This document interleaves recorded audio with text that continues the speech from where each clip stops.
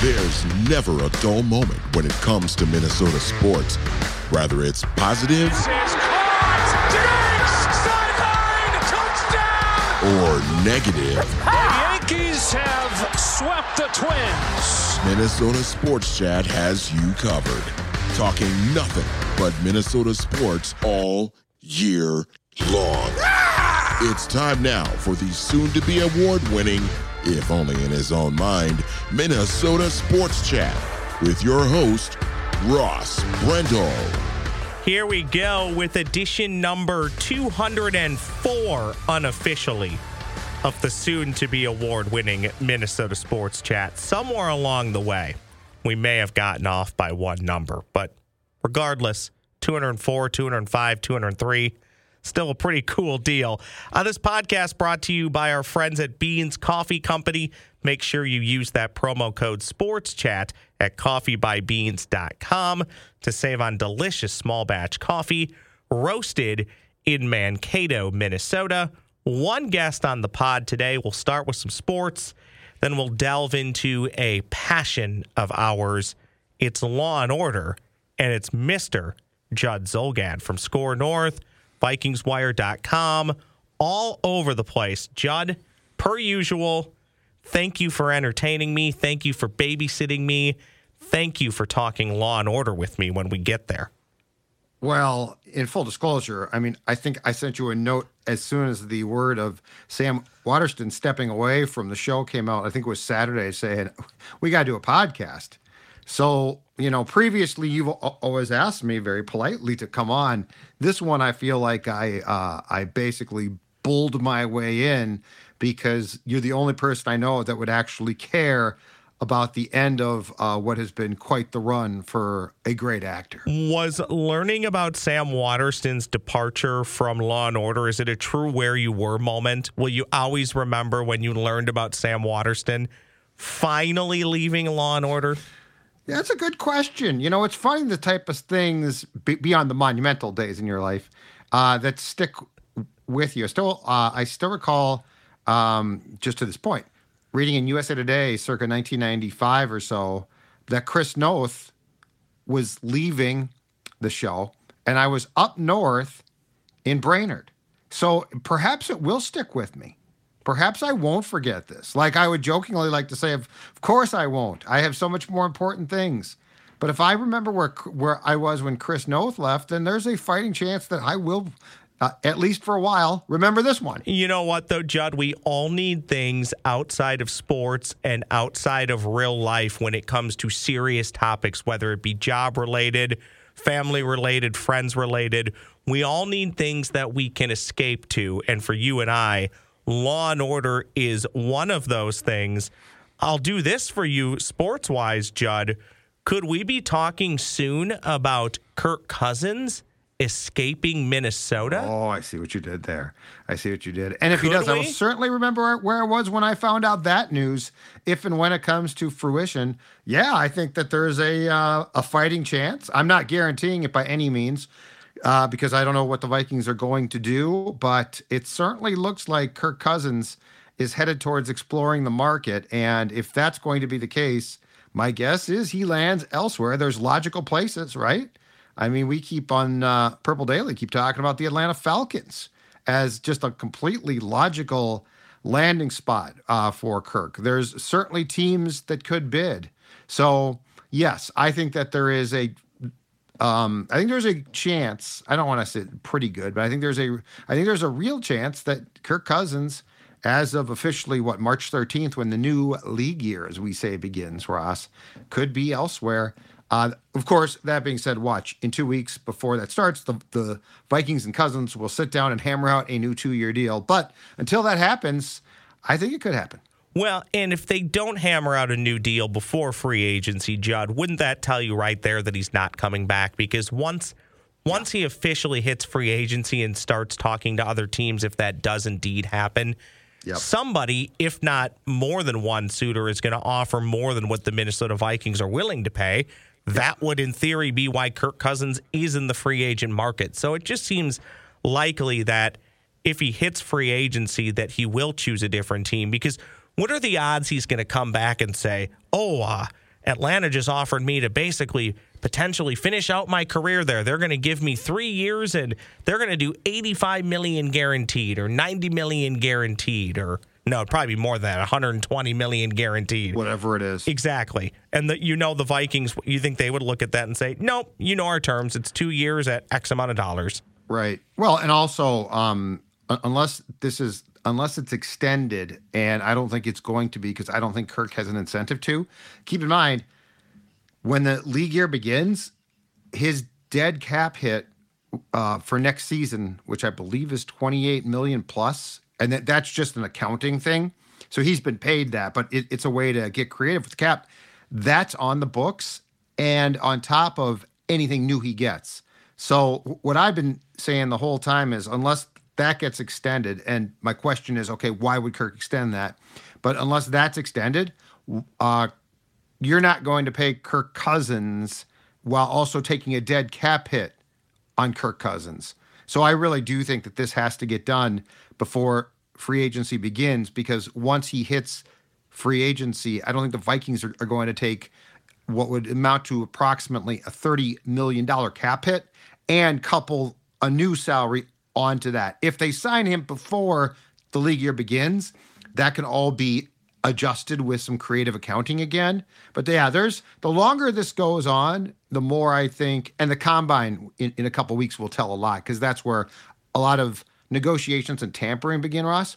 But unless this gets done soon, I think it becomes better chance by the day that Kirk Cousins explores his options elsewhere. And look, there's probably some places he go. The offensive components might not equal Justin Jefferson, but there's probably a better chance to win now. I don't envision that this will happen, but if Kirk Cousins chooses another team, we've always thought conventional wisdom is if you get Kirk Cousins, you don't get Danielle Hunter. If you get Danielle Hunter, you don't get Kirk Cousins. Right. Is there a case to be made, even though you could have traded him and maybe gotten a second-round pick? I don't know, maybe you could have fleeced a team for a first-round pick, or maybe a couple mid-round picks for Danielle Hunter. Is there a case to be made that if you're going to lose Kirk Cousins, you also just let Danielle go and just sit on all that extra money for a year or two from now, after your, hopefully in theory, quarterback that you drafted has developed a little bit? I know you don't want to alienate Justin Jefferson, but my comeback to that is going to be, people don't want to hear this. People don't believe it would ever happen. But if it gets to the point where Justin Jefferson is so alienated, I would say, okay, we'll pick up the phone and we'll take our 2 or 3 first-round picks for you, because we're not winning a Super Bowl in the next year or two. And I want Justin Jefferson to be a part of this team. I want him to be one of the reasons that you do win a Super Bowl. But also, if he's not willing to get on board with the plan that it's going to take to actually do that and be a year in and year out contender, then I would argue, well, what good does it have? What good does it serve to have him here if he's going to be a problem in building up to that point? Well, first of all, I don't know that Justin is going to be a problem there. And keep in mind, he's going to get paid as well. And once he's paid, he's paid. And it behooves him to take what the Vikings, and it's going to be massive amount, but as long as he's pleased with his contract that he should get at some point here, probably in March or April, that's the key thing.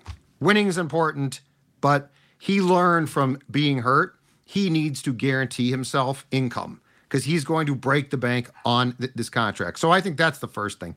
The second thing on Hunter is I don't see them allowing Cousins and Danielle to leave, because in the Danielle case, I think, Brian Flores is still here. If you don't draft a rush end and you let Danielle walk, you're basically taking a guy who made, who had some magical success and saying, hey, do it again, but it's going to be more difficult. So I think I think that they will make a really solid attempt to try to keep Hunter, provided Kirk leaves. Now, that being said, he again is in a great position. He can hit free agency. He can explore the market.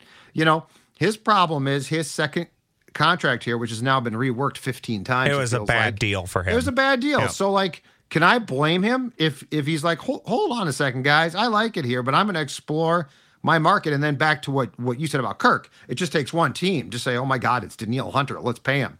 So there are, and I've been saying this for months, but this is one of the most intriguing off seasons as far as the Vikings go or have gone in a long time.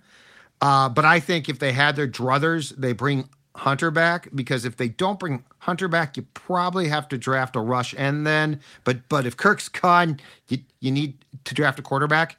And while we're okay with the team, I think potentially being really bad, this has been the discussion. How much can ownership stomach, you know? Well, and I know you guys have talked about this a lot. When I say you guys, Phil Mackey, Declan Goff, Judd Zulgad on Purple Daily, I know you guys have talked about this a lot, and probably Minnesota Sports with Mackey and Judd too, but I don't think it has to be, oh, you have a bridge quarterback, Ryan Tannehill, or, oh, you drafted J.J. McCarthy, you're going to be 4-13 next year.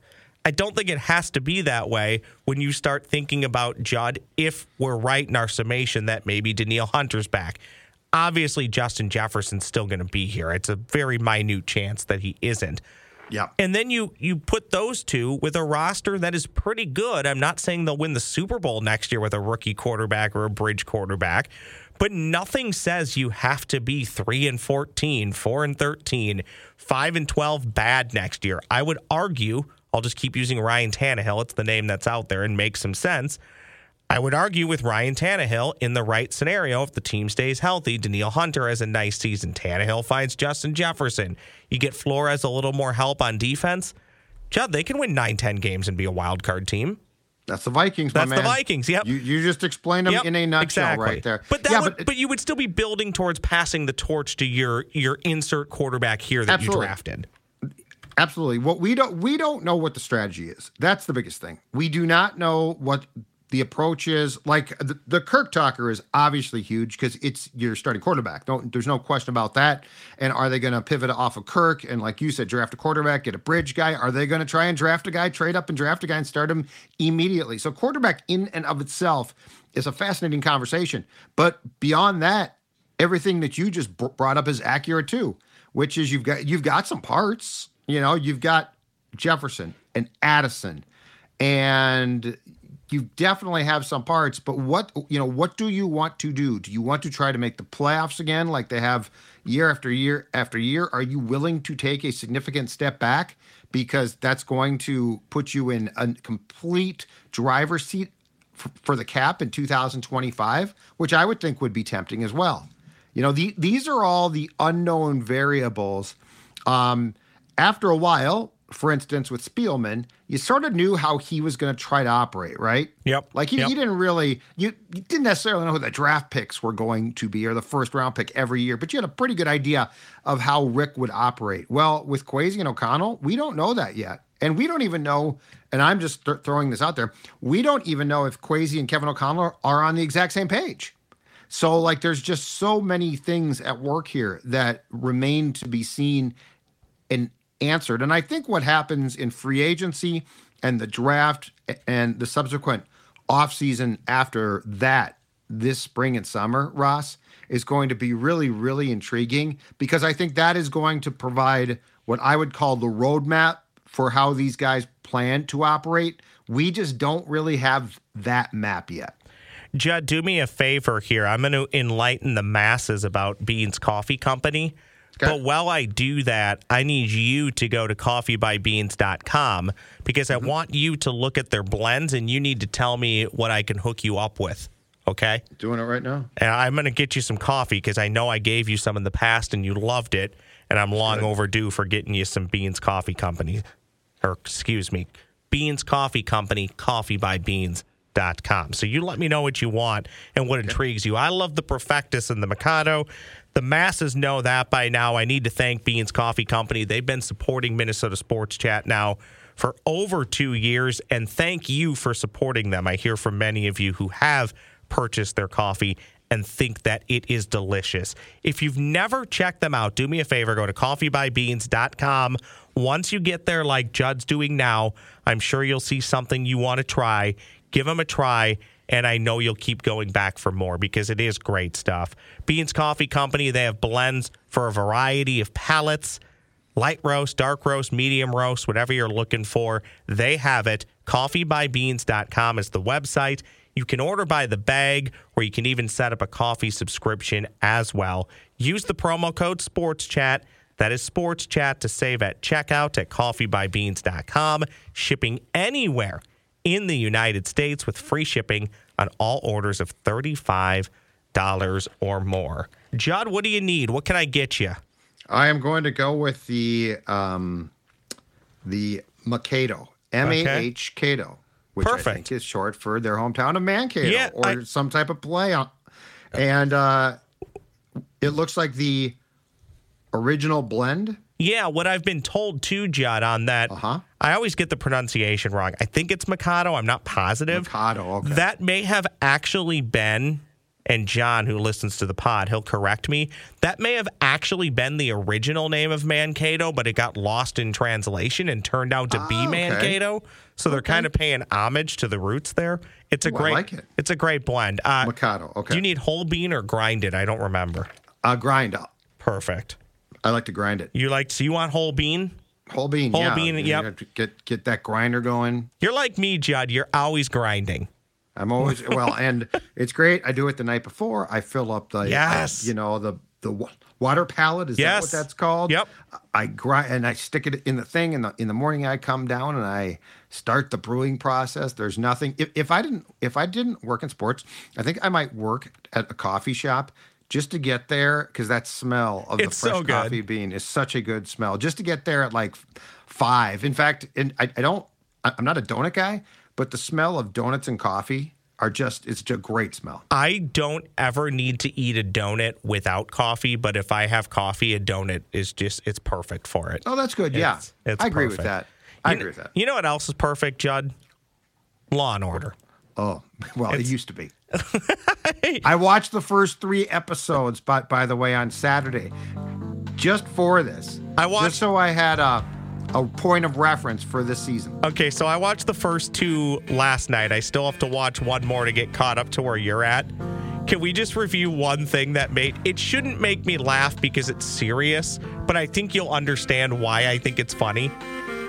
New cop guy chases a guy down in an alley, shoots him dead. Yeah. And I think, I don't know, maybe justifiable. They didn't know what he was going to do. He was maybe going to shoot a cop. Okay. We don't need to get too far into that. Yep. But they never speak of it. The only thing they speak of it is other cop walks over and goes, "You doing okay?" Yep. And cop guy's like, "Yeah, I've just never shot anybody before." That's it. They don't take his leave of absence. They don't take his badge. There's no leave. They don't take his gun. Nothing. And I told Dawn nothing. After that scene, I said, honest to God, how long was Jerry Orbach in that show? I don't think he ever shot a character. No, I don't think he did. I don't think he ever shot. And we all know, especially in light of recent events over the last 4 or 5 years, everybody pretty much knows if you shoot anybody, they're at least taking your badge and your gun for an investigation. Yep. He's just like, "Oop-de-dope, on to the next. Let's go track down the next person." I know. So the writing is so suspect now. So what Judd wants to do, and this is how we're going to do this. Judd, we're going to talk Sam Waterston's leaving Law and Order. Hasn't technically left. Judd, does he leave in that 3rd episode? No, he leaves, I think, February, the last episode of February, perhaps. Okay, so he's got a handful left. He's done over 400 episodes of Law & Order, going back to the early 90s. 30 years, yep. They took a hiatus for about a decade, then they came back, they rebooted the franchise. I've enjoyed it more than Judd, but it's not nearly what it once was. But I do like Cameron Manheim. I do like Hugh Dancy as an actor. I think he plays the job well. I just don't think his lines are always great, and they've kind of weakened what that position is. But that's all neither here nor there. Yes. Judd is going to go through, I think, your 5 favorite Sam Waterston, Jack McCoy episodes. I'm just going to take it in and comment. But before you do each one, I'm just going to play you a random Jack McCoy bit that I pulled off of YouTube. I love this. 2 you've heard because I've played them for you. I will start with those 2 because they make me giggle. Then I have 3 or 4 other ones that I'll sprinkle in. So let's just get this one out of the way, and then you give us either your 5th or 1st Jack McCoy, Sam Waterston moment. But if your obstruction allows a massacre to happen, I will crucify you, Mr. Kralik. I will charge you with negligent homicide, and after I convict you, I will resign my job and represent the families of the victims in a wrongful death suit against you and the union. By the time I'm done, you'll be finished. So my advice to you is get out of my way! Judd, that's a top Jack McCoy moment. Well, you know what's funny? Is that and on we your did not list? discuss this. I'm going to go 5-1, and that is episode, or that is my fifth one. That's my fifth one, and it's the only one that I picked for a McCoy as the DA. Okay. So yep. 4 through 1 are ADA, where he was on the show a lot more. Now, just for a point of reference, when he moved, and I think it was well, because... and actually, let's back up, Judd. For people who aren't as legal or watch the show as much, just explain the difference between DA and ADA. The DA it runs the district attorney's office. ADA is assistant district attorney. They actually prosecute the cases. The DA doesn't. He oversees, or she, and basically tells the associates or the assistants what to do, which we, going back to the Adam Schiff character, have seen those scenes for years. But I think it was because of a pay scale deal when the show was during its first continuous run. I think Waterston, if he had stayed as the assistant district attorney, because of screen time and stuff, was going to get a tremendous raise that they couldn't afford. So they wrote him. So instead of him leaving the show, he became the district attorney, which in real life is more powerful, but in the show has less screen time. Now that being said, if you recall, during that tenure though, Jack McCoy's character was on a lot because it was Mike Cutter, who was played by Linus Roach, who actually liked a lot. He became the assistant district attorney, and McCoy became his boss. But because Jack was so popular, or because Sam was, they kept his character on a lot. And what you just played was from the last episode, episode 23 of season 20, right before the decade hiatus began. Is it from Rubber Room? Yep, an episode called Rubber Room, May 24th, 2010. And that was just, it was over the top, but it was a great scene. It was a great scene. And that was basically it, because they got that case done. And then if you recall, it ends with the plan was for Epatha Murkison's character, the lieutenant, was going to leave the show in real life because she was just done. And she was going to leave the show, and she had been battling cancer, her character had. And she found out that she got the all clear. And so the last scene is her in a bar, and they're celebrating. And Jack McCoy is there, and the cops are there. And that was supposed to be, and it was, her last show. And then surprisingly, I don't know, Roscoe, like a month after that, they just canceled the show altogether. Everybody's last show. And everyone was, and including Dick Wolf, who is the guy behind all of these shows and the Chicago shows now and the FBI shows. They were really, really pissed off. But anyway, yes, Rubber Room is number 5. Organized Crime, Judd, is now in its 4th season already. And I really enjoyed when I watched the first season. I just haven't started watching it again. And then there's Law and Order Special Victims Unit, which I think is in like season 62. That's still going. Yeah. I still maintain the best spinoff, or whatever you want to call it. I loved Criminal Intent with Vincent D'Onofrio and Catherine Herbe. Yep. I don't know how that one didn't last nearly as long. But okay, so that's number 5 is Rubber Room. I can pretty much guarantee all these other bits I have do not match your list. But here's another one that I've played for you before. This will be the last time you hear this. Everything else is new. Did you know it was wrong when you woke up that morning? Yes. Did you know it was wrong when you ate your cereal? Yes.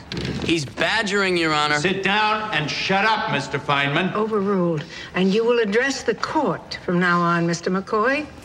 Most of these bits... Feynman was a great character. I love that character. Most of these bits, Judd, have nothing to do with anything. They just make me laugh. Hey, you got the first one right. And there you go. All right, so what is your 4th Jack McCoy, Sam Waterston episode? Okay, from season 9, episode 11, debuted on January 13th, 1999. The episode was called Ramparts. And the episode was the one where it begins with they're looking for a body. They're looking for something that has nothing to do with what the case becomes. And they drag from the I think the Hudson, they drag a VW Volkswagen van from the 60s out with a skull and bones in it. And it turns out that the guy who was killed disappeared from his college campus where he had been involved in protests in the 60s. And the resolution was that the guy was killed by a guard who basically went nutso and shot him. But it turns out that the guy was actually on the police payroll back then. He was a cop who was just starting out, and he was there to stir things up, to try to out the real protesters. And that's the one, if you recall, where it is Harmon's character and Watterson. So Jack's assistant was Abby Carmichael, and it's the one where she keeps arguing points, and he basically keeps saying it's the 60s. You have no idea what you're talking about. We've talked about this before, Judd. On your ratings, your pantheon of people that have appeared on Law & Order, where is Abby Carmichael for you? You know, she used to be pretty low, and in retrospect now, I like her. My favorite assistants to now, if you recall, Michael Moriarty's character, Ben Stone, yep. He was actually above Jack when he was in the show. I believe he was an executive assistant district attorney, and Jack was just assistant district attorney when he started, if I'm not mistaken. But my favorite are probably Paul Robinette is one. I thought he was great. Yeah, he was great. I thought he was and the only reason I wish his run was longer. I wish it was longer. But in NBC, they got rid of the Robinette character and Don Cragen at the same exact time because the network told Dick Wolf, if you don't get some females in the show, we're canceling it. And so that's why. But he's my favorite. Cragen then wound up on SVU. Yes, they loved it. They loved him. He was like good friends with all those guys. And Dan Florak recently passed, or to steal my father's term, he tipped out of the canoe, right? He's no longer with us, or am I making that up? I think you're making that up. I'm sorry, Dan Florak, if you're still alive. I apologize. I don't think he's passed away. My second one would be Claire Kincaid, Jill Hennessy. I think my third one is probably Jack's last assistant, and then she became the assistant to Cutter's character, and she's now on FBI. Is it Alana Della Garza? And then Carmichael probably after that. At the time, I thought she was the weakest. Oh, you know what? No, I'm missing one. Jamie Ross. I'm missing Jamie Ross. I thought she was fantastic too. Unfortunately, Carmichael's down pretty low. Your memory is impeccable, and I need to apologize to Mr. Dan Florak. He is not dead. He is very alive and vibrant. He's retired. At the age of Yeah, he's retired. He is no longer in the SVU game. He is 73 years old. Are we on to number 3, or do you need to finish up number 4? Nope. We are on to number 3. Okay, well, let me do Go this ahead. for you. Here's Yep. this is a serious one. Well, they're all serious, but this is Jack just telling it like it is. Where there's a law, I'll enforce it. Where there's a crime, I'll prosecute it. And where there's a victim, I'll speak for that victim. That's my bottom line. Way to go, Jack.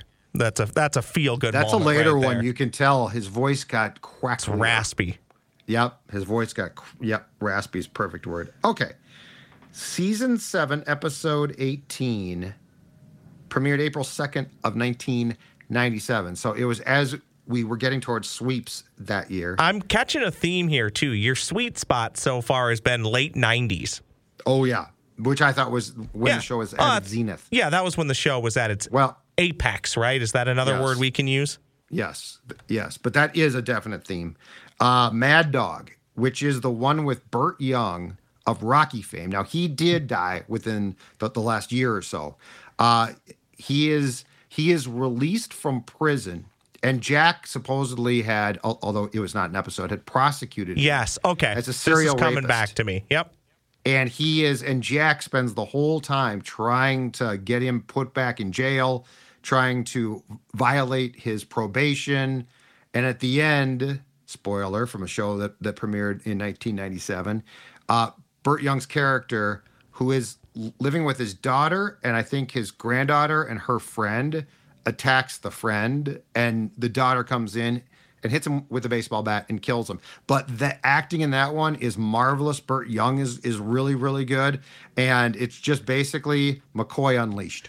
I would say at 27 years, I think you're safely past the statute of limitations I think you're right. for a spoiler alert. I think you're right. All right, before we get to Judd's, I don't know what are you going in order of your least favorite to favorite of the top five? Okay, so top five. Before we get to Judd's second greatest Jack McCoy moment on Law and Order, we have this. Try this case with what we have. With all due respect, you want to try a murder case, even though we can't prove how, when, or even if the victim was killed? That's correct. May I ask why? Because it's a hell of a lot better than the alternative. That is at the time, Judd, an 82-year-old Sam Waterston playing Jack McCoy in season 21, 22. What season are we on? This is so bad. I should know this. 20. This is 22. 23? Nope, it's 23. Okay, yeah. Regardless, this was from last year, from 22. So okay, yep. Episode 11 of season 8. Again, the pattern continues. January 7th, 1998. Under the Influence. Yes, Jamie Ross's first year, and it is the one where a guy is driving home with his girlfriend from the airport, businessman, and he's so drunk that he wipes out 2 kids, a dad, and then an entire family, an old guy. Yeah, I think the wife and her daughter survive. Anyway, it's the one where Jack decides that he is going to basically seek the death penalty for a drunk driving case, which at the time, at least, you couldn't do. Like if you were deemed to be drunk, there was a complete statute on what the person was guilty of. And he tells a flight attendant who served him to, if she leaves the country, he can't subpoena her. And it's also the one with Cliff Gorman, if I'm not mistaken, who's also passed, was the judge. And he's going to run for shifts. He's going to run for DA at the time. Or no, you know what? I think it was Gary Feldman. He's going to run for DA at the time. And so he is all on board with Jack basically cheating the system, because this is going to be, he's going to preside over a death penalty case for drunk driving. He thinks that the drunk driving laws at that time weren't tough enough. And Jack gets a guilty conscience at the end and reveals in open court with the guy on the stand that he was completely drunk and that they can't pursue the course of action. And he gets dragged before the disciplinary committee. In fact, you know what? I stand corrected. It was probably Jamie Ross's, I forget if she was there, Roscoe, for 2 or 3 years.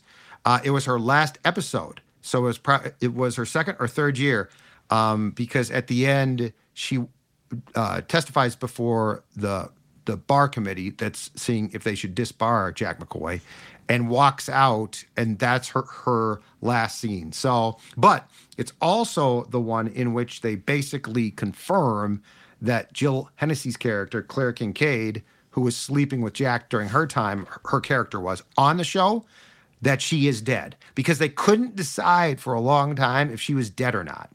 So that's where you find out that she is dead, and he's basically on the warpath to get the death penalty for this guy, because the guy that killed Claire's character a couple of years before got like 6 months because he was drunk when he hit the car with Briscoe and Kincaid in it. Jamie Ross, 53 total episodes, season 7, 8, 10, and 11. Was there a reason? Yeah, she came back as a judge, or no, That's she it. came back. Okay. She came back as a defense attorney a couple of times, and then she also was a judge.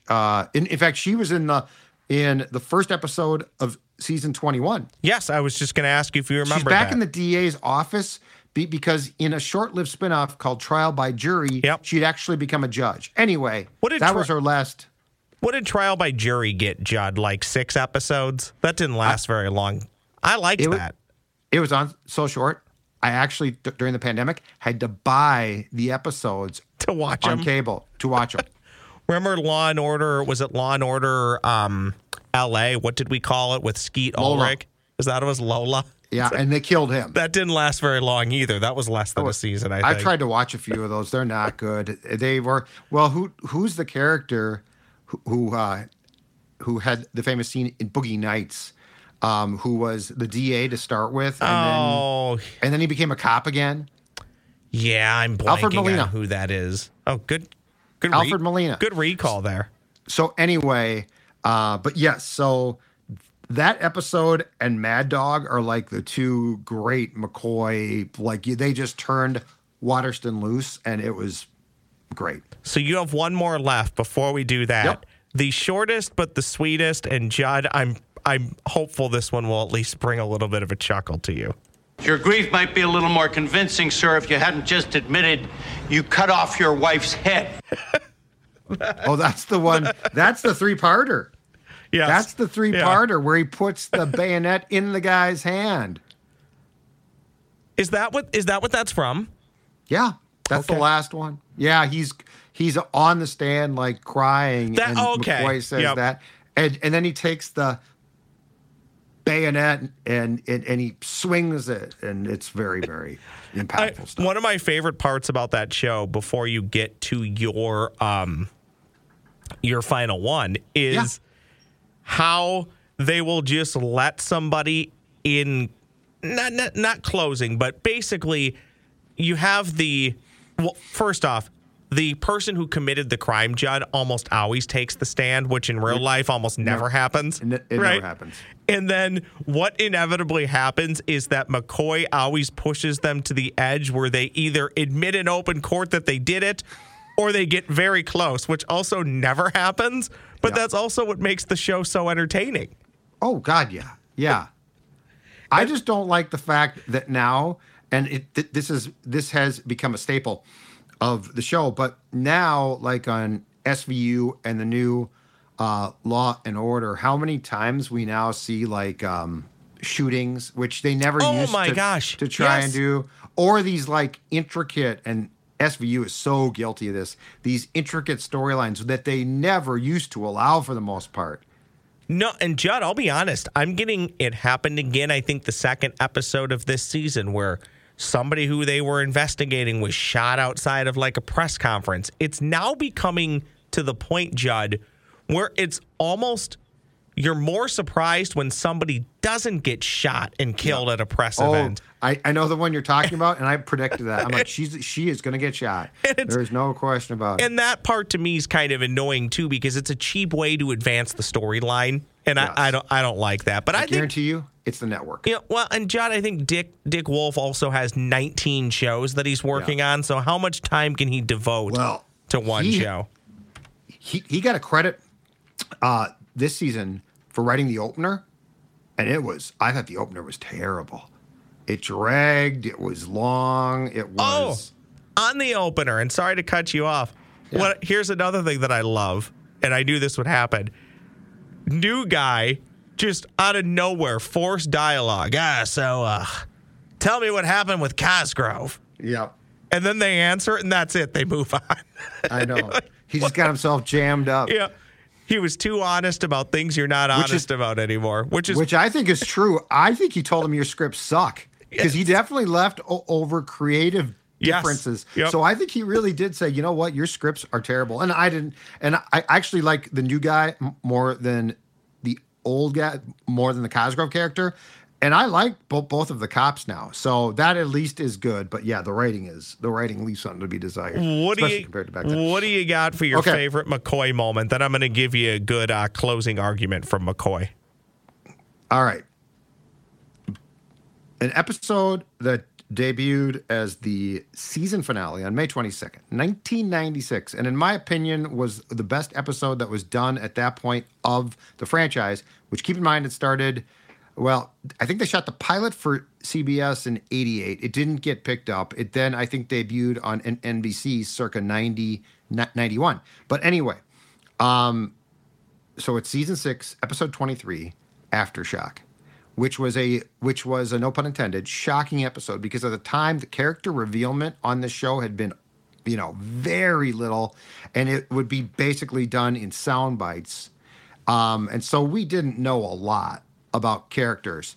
And in that episode, that's the one where they go up to, and I'm sure again it doesn't track or make sense, but they go up to upstate New York to watch an execution, which keep in mind, at that point in time, the death penalty, which now has been outlawed again in New York, had been allowed. And so they go, and it's Claire Kincaid, Jack McCoy, Lenny Briscoe, and Ray Curtis. And they go up and watch a guy be executed via lethal injection. And the whole day is the fallout of having watched that. And McCoy goes to a bar in what I think is one of the great, like he tells his life story, which at the time was great because you didn't know a thing about, you sort of knew a little here and there about his drinking, but you didn't know a ton about him. And that's the one where Briscoe goes to the, at the time, the OTB, off-track betting, and meets up with his buddies, and his daughter comes in. There's just character development that we hadn't seen. Now it's gone way too much. But I thought that episode for McCoy in particular, because it's the one where he talks about how his dad was this hero, blah, blah, blah, a cop in Chicago. And at the end, it starts to talk about, and he beat my mom. It's just incredible. So Aftershock, episode 23, season 6, to me, that would be worth, if you're a fan, somebody should do an oral history of how that episode came about. Because in this franchise that has become all about Mariska and all of these characters basically doing all their own thing, and we know everything about them, that was the first episode in the entire franchise that peeled back the curtain, which at the time I thought was great. In retrospect, might not have been. Yeah. But Roscoe, here's the thing. The acting power back then, I mean, Jerry Orbach, Waterston, you think about the actors. Those guys and gals were absolutely phenomenal. Well, and isn't that some of the evolution of TV in the world that we're in right now? To be in a show like Law & Order in 1996, I don't want to discredit anybody who's on a show that's on a streaming platform, but it was a hell of a lot harder to get an acting gig in 1996 than it is right now. So you had to be a really damn good actor. And I think, Judd, in that same episode, does that episode not end with like Briscoe crying? Does it? Right, because he falls off the wagon at the same bar that Jack was in. Okay. Yep. Claire comes to try to find Jack. That's right. Jack took a cab home. She gets broadsided and killed by a drunk driver. That's it. Yep. And then Briscoe gets out and walks around. It's also, that's the scene in which the Van Buren character is at her kitchen table writing her mom a note or a letter about the day. And they have her read that as you see as the accident takes place. As soon as that's done and Briscoe gets out and walks around, Van Buren's character is reading what she wrote. I mean, it's geniusly written. It's just fantastic. Yeah, it's funny because at the time you would say, and NYPD Blue did this too, when they would develop characters, you would say, wow, this is really cool to peel back the layer, get to know them a little bit more so how they behave in their day job makes a bit more sense. Correct. Now, to your point, Judd, even in the original Law & Order, you get a lot more just quips about what people are thinking personally and what their political beliefs are and what they're doing at home. And that, to me, it's a little bit too much. You and I, we've always bonded over the show because it was law in the first half. Right. Order in the second half, which it still kind of is, but now there's just so much more to it. It was filled with nuance, too. Like when they did ordinarily in the 90s, for sure, when they revealed stuff, it was very nuanced. Like, it was done through small things. And now, as with lots of things, especially on the networks, they hit you over the head. And so that's not as much fun. I guarantee you, if this show was a streaming platform show exclusively now, it would be a lot better. It would be a lot more fun. But unfortunately, it's not. The last thing about Aftershock that's great is the bar that McCoy spends the day drinking in. When Briscoe goes in to the same bar at night and the beer signage lights are on, he walks by a Bud Ice. Bud Ice. Bud Ice. You remember Bud Ice? Yeah, I'm going to guess Judd had a few Bud Ices back in the day. Bud Ice, I think, was a big hockey thing, too, on Fox. I think. Was it? Because Bud Ice is perfect for hockey. Fox and the red puck that would wind up in the crowd. That was a tail. That was a great Fox invention. I think this is back in the Zima days, too. Zima, yes. I was going to bring up Zima. That came into my head, too. Who brought Zima back recently? For a couple of years ago, you could buy it at like Costco and certain liquor stores. Oh, I did see that. I have no idea. Yeah, no real. I had one. I had a 1990s. I think it was early. Go with the infamous Zima, and that was it for me. Were you a wine cooler guy? I remember wine coolers being big. I grew up in the early to mid 90s, Judd. I was born in 86. I remember people crushing wine coolers. I think I had my first sip of alcohol in 86, and I believe it was a wine cooler. I was 16. Are wine coolers still a thing? No, I think they've been replaced by the seltzer? Seltzers. Okay. Yeah, because Bartles and James was huge. Do you want one more McCoy? Do you want a closing argument from McCoy? Yep. Okay, this one's about a minute long, but here we go. You haven't been told why she's in a coma. Mr. Garnett alluded to the reason. I'm going to tell you why. Objection. She did it in a desperate, crazed attempt to call attention to the fact that Mr. Taylor had gotten away with the murder of her sister. I said sustained, Mr. McCoy. She was so convinced of his guilt, she was ready to put herself in jeopardy to see this vicious killer brought to trial. Mr. McCoy. And while she lies in a hospital bed, this court has seen fit to allow the defense to speculate about her state of mind. That's enough. And hold her up as a patsy for Chambers, Mr. Taylor. now.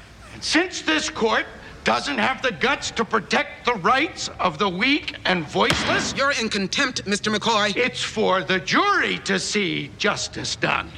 And justice, in this case, is holding Ken Taylor, and only Ken Taylor, responsible for the death of Julie Gore. That's it. I am declaring an immediate mistrial. Oh, Your Honor. Sit down, Mr. Garnett. You opened the door for this. Now, do you remember, Judd, in that episode, there was a reason why sometimes as a defense attorney, you love a mistrial. But I think in that episode, I believe it was heading towards an acquittal, which is why McCoy was doing his old, I'm going to take the law into my own hands here. Right? And what I love is she's like, you're in contempt, but like there'll be thousands of dollars. and there is an episode where Jack gets thrown in jail by a judge for less than this. I love, and Law and Order does this. And it's to almost everybody, not always Jack McCoy. Sometimes it's the defense attorney. Sometimes it's other ADAs. You're in contempt. And then they'll let him keep rambling. Yep. And then you're in contempt. Yeah, it's like, well, if they're really in contempt, just stop them. And then she just declares a mistrial, which is exactly what he wants, which she, knew. The other thing about that scene, and this is, I've tried to find this on by Googling. I've never found this, but the lawyer's name is Garnett. And if you go back and watch, have you noticed the amount of times that suspects or criminals or they reappear judges, in different roles? No, they have athletes' names. Oh, okay. Yeah. Garnett. Kevin Garnett, yep. Yep. But I mean, if you go back, there was a lot of times that there will be athletes' names used. Well, and at that time, just like a last name, not both names. Right, but at that time, Kevin Garnett would have been a name you would have heard too. That would have been that episode that's from what the I'm saying. late 90s. I think they just took. I think the majority of people, or the people that wrote that show, I think there's clearly an acknowledgement of sports there. I also love when they do a ripped from the headlines case and they tell you it's ripped from the headlines, well, let's be honest, they're almost all ripped from the headlines in some way, shape, or form. Used to be. But then I love when they also will say, like, it doesn't depict any actual person or event. They'll follow that up in a case that's ripped from the headlines. Yep. They'll then follow it up with this doesn't actually depict an actual person or event. Like, well, wait a second. Which one is it?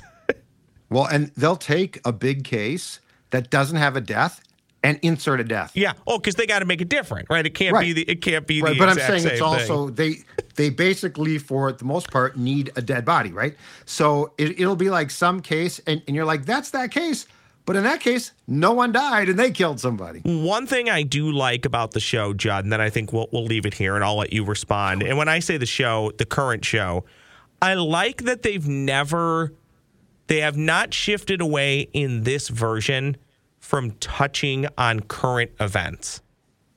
Oh, no, yeah. So even and they did this, and I think what they did, let's go back, the late 90s, they would touch on things that were happening, but they maybe wouldn't get super opinionated on it. But you would be aware that things are happening in the world.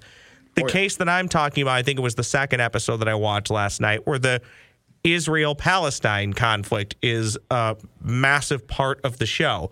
I've always appreciated that. What I don't necessarily appreciate is when the show is clearly taking one side.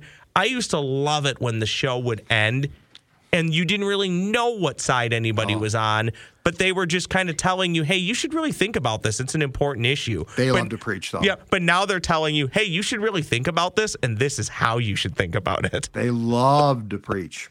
No question about it. Anything else going on in your world, Judd, the masses should know about besides just slaying content for Score North and Vikings Wire? Content left and right, my man, but no. It's just, you know what? Jack McCoy, see ya. It's a little bit sad. Bit sad. Judd, let's go have a happy hour the week after his final episode. We'll tip a beer to Jack McCoy. I like it. By the way, probably a good move to leave. It's probably time. Yeah. But still a little bit melancholy about the whole thing. Well, and they've been alluding to it very well in the first few seasons. First few episodes of this season. Hugh Dancy's character asks him, "Well, this is going to be really bad for you politically," and Jack's basically like, "Let me worry about that." Right? Yeah. It's a nice. I'm about to lose the election. He's like, I don't care. Yeah. Morals be damned. I'm out of here. All right, Judd, I appreciate it. Thank you so much. See you, Roscoe. Mr. Judd Zolgad from Score North, Purple Daily, Minnesota Sports with Mackey and Judd, Judd's Hockey Show, VikingsWire.com. Really appreciate his time. Talked a little bit of Vikings at the beginning, but of course, primarily Law and Order. Dun dun. That'll do it for this edition of Minnesota Sports Chat. Thank you so much for listening. My thanks to Judd. I'll be back in this feed next week with Thor Nystrom. Looking forward to hearing from him for the first time in a couple months. We'll talk again real soon. I'm Ross Brendel saying thank you so much for listening.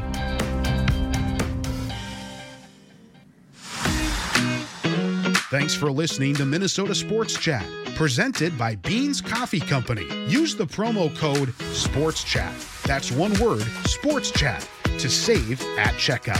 Follow Ross on X at @TheRossBrendel. Like and subscribe to Minnesota Sports Chat wherever you get your podcasts. Rate and review kindly.